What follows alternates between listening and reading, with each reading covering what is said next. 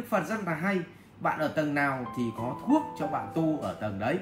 Nhưng rất nhiều người bị chấp pháp, tức là uống nhầm thuốc. Tức là mình ở tầng súc sinh chẳng hạn, ví dụ tầng của chó chẳng hạn, tu pháp của người thì bị tẩu hỏa nhập ma mà chết. Nhưng ngược lại mình lại là người và lại tu pháp của chó, thế là tu một hồi lại thành chó. Thầy cho em hỏi làm sao mình biết mình đang ở bậc nào của bậc thang tu tập để tu tiếp ở bậc cao hơn ạ? Tóm lại là thế này, mỗi người của chúng ta sẽ bị một cái gì đó nó điều khiển, và chúng ta bị cái gì nó điều khiển nhiều hơn thì mình ở tầng đó. Tôi lấy ví dụ, con người mình hoàn toàn có thể bị vật chất nó điều khiển, tức là tầng gì ạ? Tham. Bị tầng tham nó điều khiển, bị vật chất nó điều khiển. Ví dụ như là người ta cho tiền, ít tiền bảo làm mình làm một việc sai, có thể chưa chắc mình đã làm, nhưng nó cho rất nhiều tiền và bảo làm việc sai thì chưa chắc đã đỡ được, và mình bị vật chất nó điều khiển. Còn tất nhiên thế nào là gọi là bị vật chất nó điều khiển? Vật chất nó điều khiển có nghĩa là họ cho mình nhiều tiền mà mình không xứng đáng nhận được việc đó. Tức là về mặt giá trị thực ấy, là mình không xứng đáng nhận được việc đó, mà mình nhận được nhiều hơn cái giá trị mình mang lại mà mình vẫn nhận, thì khi đó mình sẽ bị tiền bạc nó điều khiển. Tôi lấy ví dụ, tự nhiên có một anh ấy tặng tôi một gói xôi, ok không sao, nó như kiểu thằng Bơm ấy.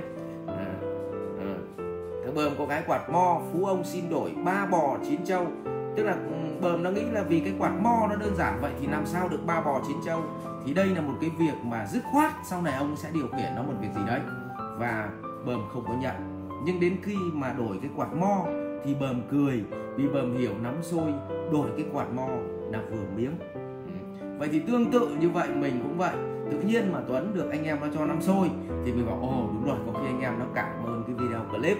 Nhưng mà tự nhiên nó bảo là thầy ơi cầm đấy độ khoảng 1 tỷ đi, thì tự nhiên là mình khiếp, mình phải hỏi có gì không, là không cầm tự nhiên là không làm cái gì, mà cầm 1 tỷ thì dứt khoát mai họ sẽ điều khiển mình vào một việc gì đấy, chẳng qua họ chưa điều khiển ngay thôi.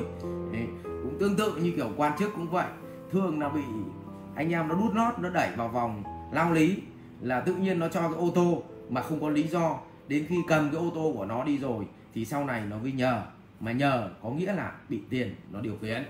Cho nên là mình nhận 1 đồng mà nó không xứng đáng cái đồng công đấy và đúng cái giá trị mình mang lại, thì đấy là chúng ta đang bị tiền điều khiển, tức là chúng ta ở vòng vật chất.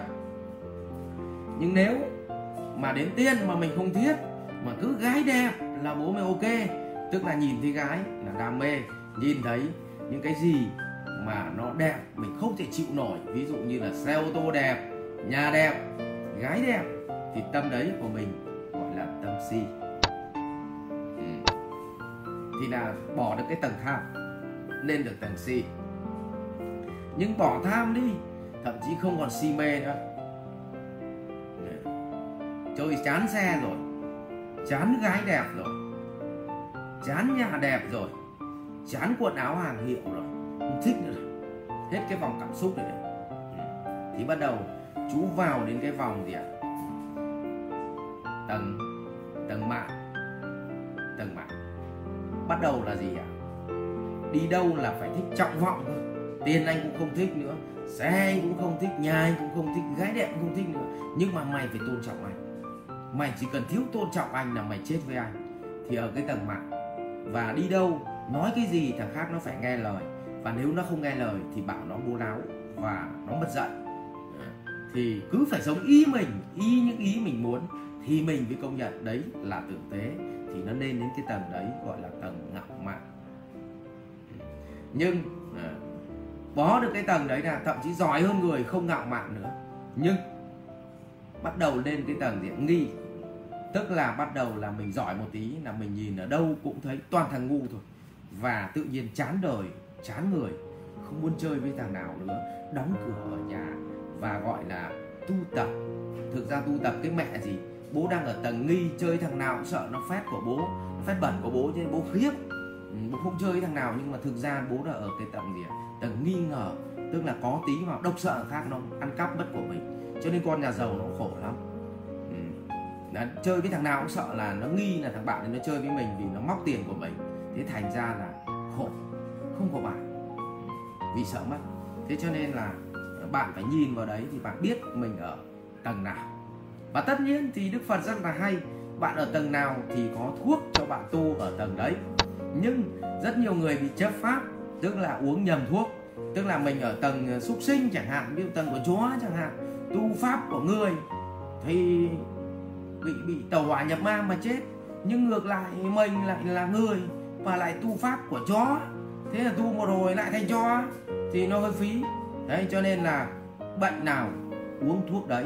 Nhưng mà rất nhiều chú không hiểu được tầng bậc của mình và uống nhầm thuốc, cho nên tu nó bị loạn. Đấy thì xin chia sẻ với cả nhà như vậy. Vậy thì Quang phải xem lại là em bị cái gì điều khiển thì em ở tầng đó. Bị gái nó điều khiển là tầng C, bị gì tiền nó điều khiển thì ở tầng tham. Tất nhiên ai cũng làm vì tiền, nhưng người ta sẽ đổi sự cân bằng. Tất nhiên ai cũng có máu gái, nhưng mà máu vợ là chính thôi, hàng xóm chỉ được xem thôi, không? Thì còn ai cũng có cái máu ngạo mạn, nhưng mà ngạo mạn ở đây là để nó hơi tự tin một tí thôi, chứ không phải ngạo mạn để cho nó sợ. Rồi ai cũng có tâm nghi, nhưng mà nghi để mà tiếp tục thẩm định, chứ không phải nghi là để cảm xúc ngay vào cái việc mà nghi một phát là ghét nó luôn. Đấy, thì như vậy là bị sai pháp. Rồi để bạn hiểu, và chúc Nguyễn Minh Quang sớm nên được niết bàn, tức là nên được ban thờ là căng lắm đấy. Cho nên là cũng tu cái gì thì tu từ từ thôi, chứ nên niết bàn sớm cũng không sung sướng gì. Tôi thấy ở trên đấy nó cũng không vui lắm đâu. Và nói đùa vậy thôi, chứ trong đạo Phật thì không có niết bàn ở trong tương lai, mà bản chất là niết bàn trong hiện tại. Mình cứ sống trong hiện tại an lạc, vui vẻ thì đó chính là niết bàn. Niết bàn chính là một trạng thái của tâm. Trạng thái của tâm tức là tâm không bị cái gì điều khiển. Ví dụ trong công việc tôi không có cái mối quan hệ nào mà ông ta bỏ tôi thì tôi bị phá sản, có nghĩa là tôi không bị các mối quan hệ nào nó điều khiển cái cuộc chơi của tôi.